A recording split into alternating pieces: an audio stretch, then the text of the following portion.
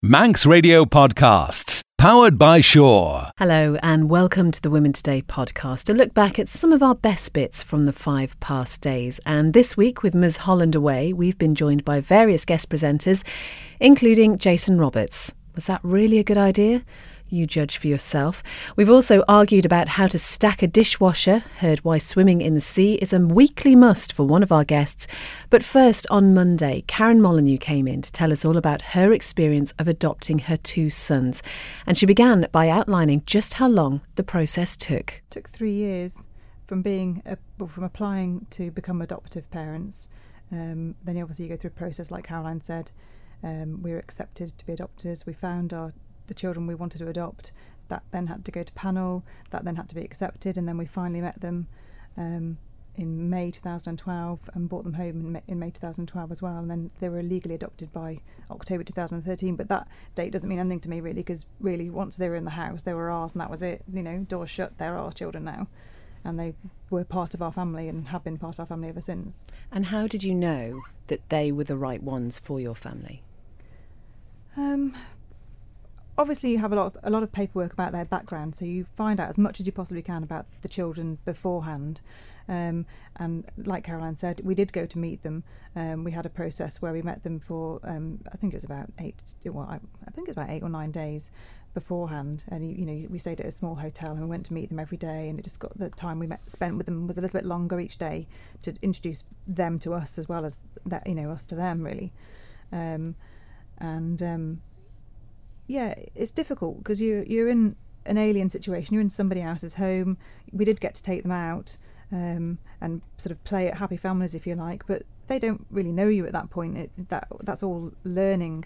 So as much as you want them to be your children, you can't really know, I suppose. There is a gut feeling that this is right. I suppose equally there'd be a gut feeling if it was wrong, and I suppose you just have to go with either one of those. So they arrived on the island then in May 2012. What is that like? What is that like, suddenly looking around thinking, I've got a ready-made family here now? We literally had, because we didn't know until we met them. We came home the day before they arrived, so we had 24 hours where we had friends coming round to the house and just getting their rooms ready, because we had stuff sort of on hold for them, but I didn't want to come home to a house that was ready made for a family if they weren't going to be coming, and you don't really know that until you meet them. So I would have found that too difficult. So we didn't actually go through that process until we knew that they were coming, and that was literally the day before. So yes, when they arrived, their bedrooms were just done, and they arrived with their foster family, and it was just surreal. And what were those first few days like? Just a blur, really. We did loads of things with them, just kept them busy, and it's difficult because obviously the foster parents were removing themselves from that situation at the time, and the boys were very, very young, and particularly my eldest felt very connected to them, and it was very difficult for him. He kept asking where she was, and that was quite difficult for us as the new family as well to take that. It was quite hard because obviously we wanted them to want us, but that's just a silly thing to think, really, isn't it? Because they're not going to yet, because they hardly knew us. They wanted what they knew. So yeah, it was hard. And is that a very difficult stage of the whole process, that transitional period when there's a sort of handover going on? Is it something which is sort of clinical? Is it very emotional? Is it how would you describe it? I don't know. I suppose it's difficult for everybody. It was quite emotional in our case because the foster parents had my boys for nearly a year, so they were very well. Particularly the foster mother was very connected to them, and although she wanted to move them on for their progression, she kind of, there was a lot of her wanted to keep them as well. So yeah, that was quite difficult because she was quite upset about it. But I still keep in contact with her now. I still send her pictures of them, and she wants to know. She wants to be involved in their lives. Really, she wants to know that they're happy, and she does ask if I haven't got in contact with her for sort of 3 or 4 months. She'll just send me a prompt. How are they getting on? She wants to know, which is lovely, really, because she obviously really loved them. Yeah. Sorry, I'm just going to say for the children themselves, they're coming from the fosterer to you. How do they adapt, or is it difficult for them to adapt from using one name for the foster parents, then coming to you as their adopted parents? Well, the foster parents and the social workers try to deal with that as best they can. The children have had photographs of us beforehand. They have always, the foster parents refer to us as your forever mummy and daddy. So, they know that we're mummy and daddy, although they don't quite feel comfortable saying that at the beginning. Of course they don't. It's alien to them, especially when they've been calling somebody else mum. But they do their best to break it in gently. We sent audio tapes to them, and we basically read this book, so they had our voices, they could hear our voices, and we had lots of photographs, and the foster parents went through those with them quite a lot before we even met them. So they that we weren't just walking in, hello, here we are. They did have pictures of us. They knew who we were, and they knew who we were going to be. But as much as a 2.5-year-old can understand, that's going to be my new mummy and daddy. I mean, you'd have to ask them really when they're older, because it's really difficult. And at what point did they feel like yours? I think I would say the day they moved in. And in terms then of, we heard Caroline talking about sort of bonding and things like that, and the sort of process that you go through. How much support did you get for that? A lot. They do have. They have workers in, I want to call it IOMAS, it's not IOMAS anymore, in the Children's Centre. They do come and give you help where they can. And there's also the fact that before they're legally adopted, the social workers for the children and our social worker as well, they all descend on your house every 2 weeks, so they are around, and that it's good because you need them as a sounding board. Obviously you do need them, but also you kind of wish them away, and I don't think they'd mind me saying that, because you want to get on with your own life, and it is difficult to kind of get on with your own life knowing that actually in a week's time I've got this visitor coming again, and it does disrupt the children because they're so little, they didn't really understand what was happening or who these people were, and you're trying to create a bond with them, a secure bond with them, but then you're introducing all these new faces to them every 2 minutes, and yet you haven't actually introduced your friends to them yet, because you're still trying to create that secure bond just one-on-one. And the reality is you have entered at that point a completely different world, which includes things like, for example, mums and tots. What is it suddenly being immersed in that sort of scene? Oh, that was just so strange, going to mums and tots, and obviously nobody knows. It's like the elephant in the room. No one knows that they're adopted apart from you, but you feel like it's glaringly obvious and that you're just a really rubbish parent. Here I am with my children, I don't know what I'm doing. And you turn up at mums and tots and you don't know anybody. So that was quite difficult. It took me quite a long time to make friends in that circle, because my friends had already had their own children and moved on, and not that I wasn't friends with them anymore, I obviously still am, but their children are older and they weren't at the same mums and tots. So yeah, it was difficult. It was like, I suppose it's like moving to a new place and not knowing anybody and just rocking up. How open were you about the fact that you had adopted children? I've always been quite open, because I don't want the children to be in a situation where somebody knows something that they don't, and I want them to be. And kids are cruel, and they're going to get teased for this, that, the other, anyway, and that's going to crop up at some stage. And I want them to be armed with a really good response, like actually, my mum and dad spent 4 years trying to get me. Your parents just got pregnant. I want them to be able to come back with my mum and dad, really love me, and they really worked hard to get me. So I'm really special. So what would you say, we've heard a lot, and we were talking earlier on about how involved is the process. Clearly there's a lot of work commitment, but again we can hear in your voice as you're talking that the love, the joy, the passion coming through there. How would you describe the rewards involved? I think the rewards are probably the same with anyone who has their own children. When you see your children progressing and doing anything that they haven't done before, I don't think it matters whether they're adopted or not. I don't think it's even a bigger reward just because they're adopted, although I suppose the only thing I could say is learning, at 2 years 4 months my eldest son was when we got him, and he couldn't really speak, so I had to teach him to speak. I suppose that was his biggest milestone, but now he's learning another language as well. And how much do they know about their background, about their past? They know. The Children's Centre are very good at arming you to be able to answer that question, really. and it's, I suppose it's true of any child, only answer the question that the child's given, because you can start going off under some massive description and they've just walked off and I'm playing with Batman now. They've lost interest. You only answer the specific question they've asked. They don't need any more information. So, they do ask, they haven't asked some hard questions that we know will come, why wasn't I wanted and that kind of thing, or why. But yeah, we're ready for them. And if anyone's listening, Karen, and they're thinking about adoption, would you have any advice for them? It's difficult to give advice because I think every situation is different. But yes, arm yourself with as much information as you can. I wouldn't necessarily say looking after other people's children was a good thing, because you don't always like other people's children. So that's quite a difficult one. Shouldn't say that. But yeah, so you could have a good experience or a bad experience, I'm saying, in that, I suppose. So, wouldn't necessarily help you. But yes, I mean, if you know how to change a nappy, that's obviously beneficial. Know how much to feed a child. Things like that used to worry me. How much should I feed my children? I don't really know how much to give them. So it's practical things, I think, more than anything else. You can't teach love. That'll just happen. Jason, do you understand all this mortgage Vaguely. malarkey? I mean, I've always seen mortgages as being a bit sort of beyond me, because I'm now in my 40s, I'm single, I have almost no savings, and so mortgages are a bit of a way away, I think, for me.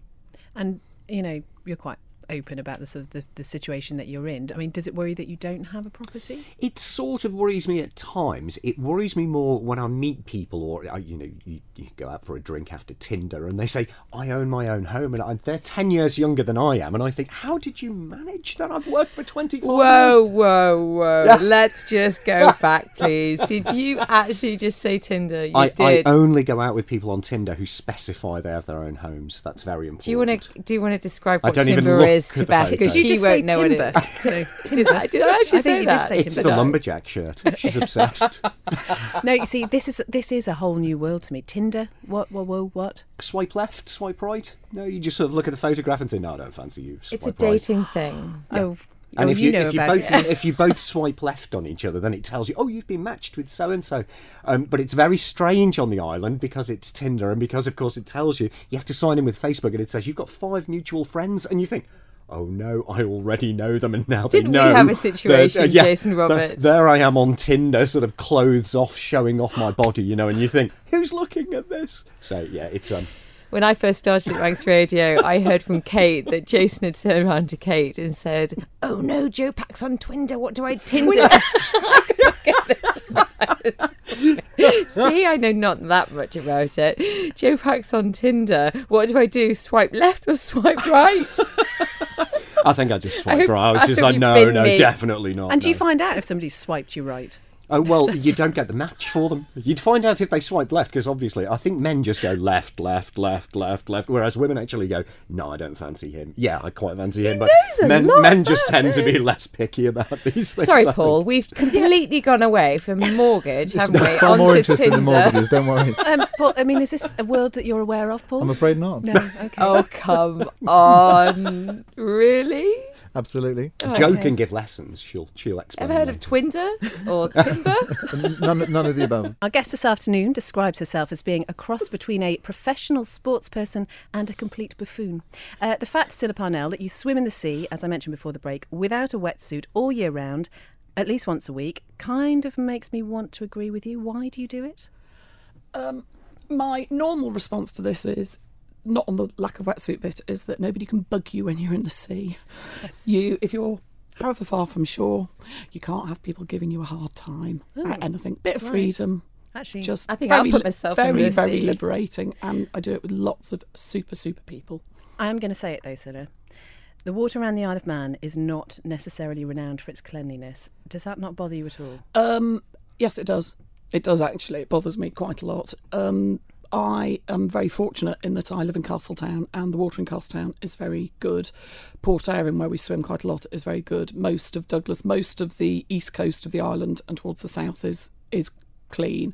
Hopefully it will all get sorted around the island fully, because ideally swimming in sewage is not an idea of a good day out. But I'm quite happy that where I swim, the water quality is good. They have signs up everywhere. They test it monthly and you can see what the results are. And last week you were swimming around the Tower of Refuge? Yeah, no, it's brilliant swim around the Tower of Refuge. You have to be quite careful because it can get a bit choppy on the sea side of it. You have to be careful of the boats. They cause a bit of swell. I have to say that we don't just leap in the sea. I love open water swimming so much, but I am not into just leaping into a random bit of water. Every time I get in the sea, I do basically a mental risk assessment of what's going on, what else is going on in the water temperature, who I'm swimming with, the ability of the people I'm swimming with.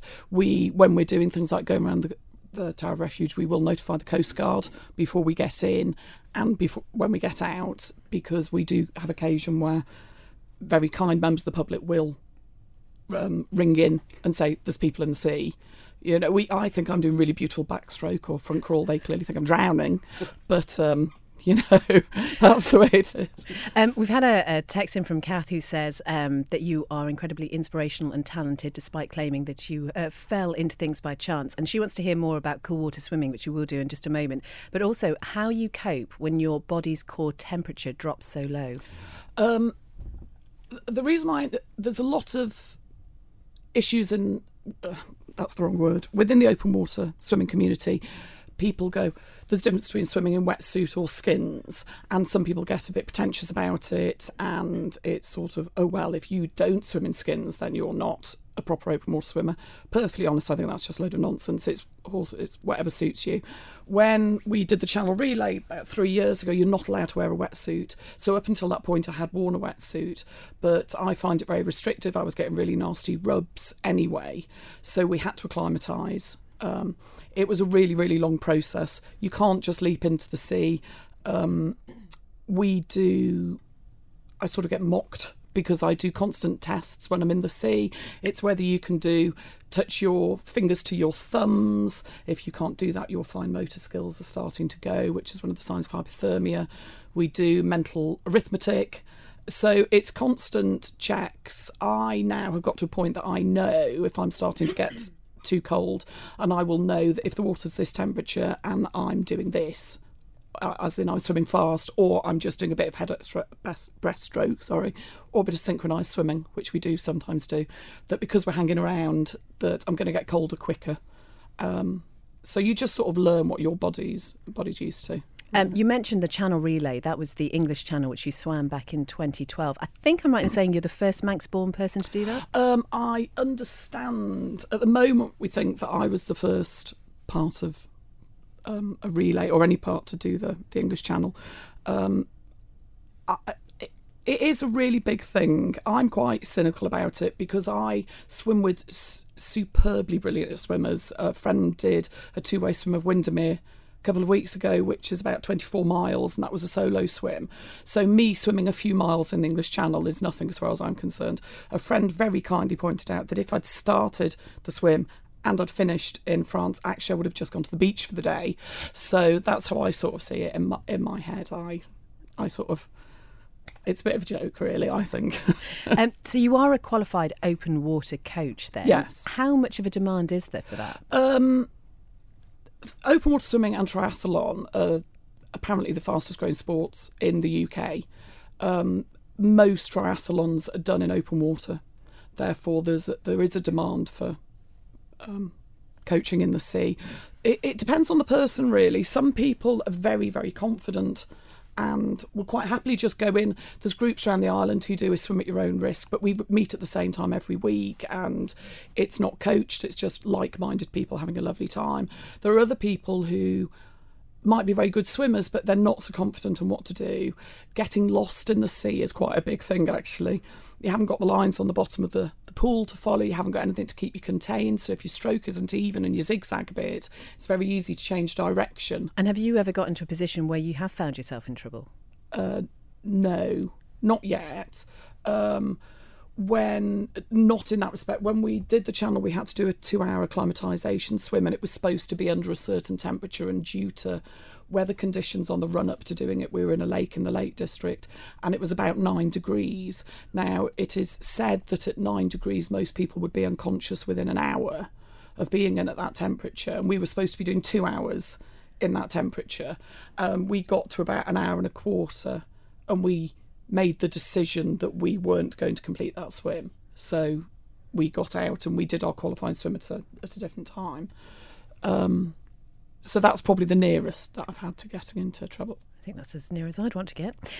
You coordinate your nails with your swimming costume? I do. I spent my whole life swimming or teaching swimming, and I spent my whole life basically in wet lycra, which most middle-aged women don't really aspire to. I didn't grow up thinking I want to stand in public in wet lycra. So my only bit of glamour is to try and get my nails to be a bit glitzy, and I have had people notice it. A woman collared me in a hotel once and said, "Oh, you swam in the Great North Swim yesterday, didn't you?" And I was sort of, "How did you know? Was I truly fabulous?" And she went, "No, your nails match your wetsuit." Okay, here we are. Here's a dishwasher. We've all got things in our hands. Does it really matter how you load it? Yes, on the bottom layer, but not the top layer. The top layer is some kind of mystical art that I've never managed to work out at all, because the bottom layer looks like it should have plates and where you put the cutlery. The top layer, no idea. I've worked out the top layer. The top layer is you have glasses at the edge and then mugs in the middle. Whatever happens, we'll disagree, my wife and I, on how it should be done. I'll stack it. It'll be rearranged. My basic modus operandi is big pots down the bottom, plates towards the bigger plates, like there's one there now, towards the outer side, and the smaller plates in the little racks, so going in towards the middle, and the really small things and the mugs on the top. Do you know what? It doesn't really matter, right? Just put the cutlery in the cutlery drawer. Anything else just fits in. The cutlery, it doesn't matter. I don't care how the cutlery goes, but everything else you've just said is wrong. No, it's not. Like, cups go on the top. Look, cups on here. They've got the little knobbly bits for the cups. But what's the bit that always leans down? They're for sharp knives. Glasses. No, that's to put your glasses against. That's to put your sharp knives. No, that's yeah, well, my one, it's got little knobbles on it. For sharp knives. You just said that cutlery goes in the cutlery bit. Yeah, but sharp knives don't. No. Because you've got the sharp knives upside down, and then this is for your wine glasses. That's the neck of the wine glass. But you can still have that down. Put your sharp knives on top of there, and your wine glasses can still go on top. Where do you put chopping boards? I don't put chopping boards in. What? Yeah, because you can. Well, not wood ones, plastic ones, but you can jam them up the side. Then you get like little nicks in them. I've done that so many times before. Actually, my one actually doesn't have one of these baskets. Mine's got a little top drawer which pulls out here. And you've got all your cutlery yours would, wouldn't it? Yeah. But cutlery, knives facing down. Yes. Because if anybody tripped and fell, then you're not going to stab yourself. Because lots of people are doing running around kitchens. My dad tells me off for putting them upside down because he's like, you've got to put them up, otherwise they don't clean properly. And I say, well, what about when I'm going to get them out of the dishwasher and I cut my hand? If they're a valuable knife, you put the knife down, you can damage the blade. Right, okay, 1, 2, 3, go, stack it, let's go. Okay, that goes in there. No. They go down there. Well, bowls go there. And you must remember. Don't sit in the slow lane. Join the fast lane right now with Shaw's all-new Superfast Plus broadband.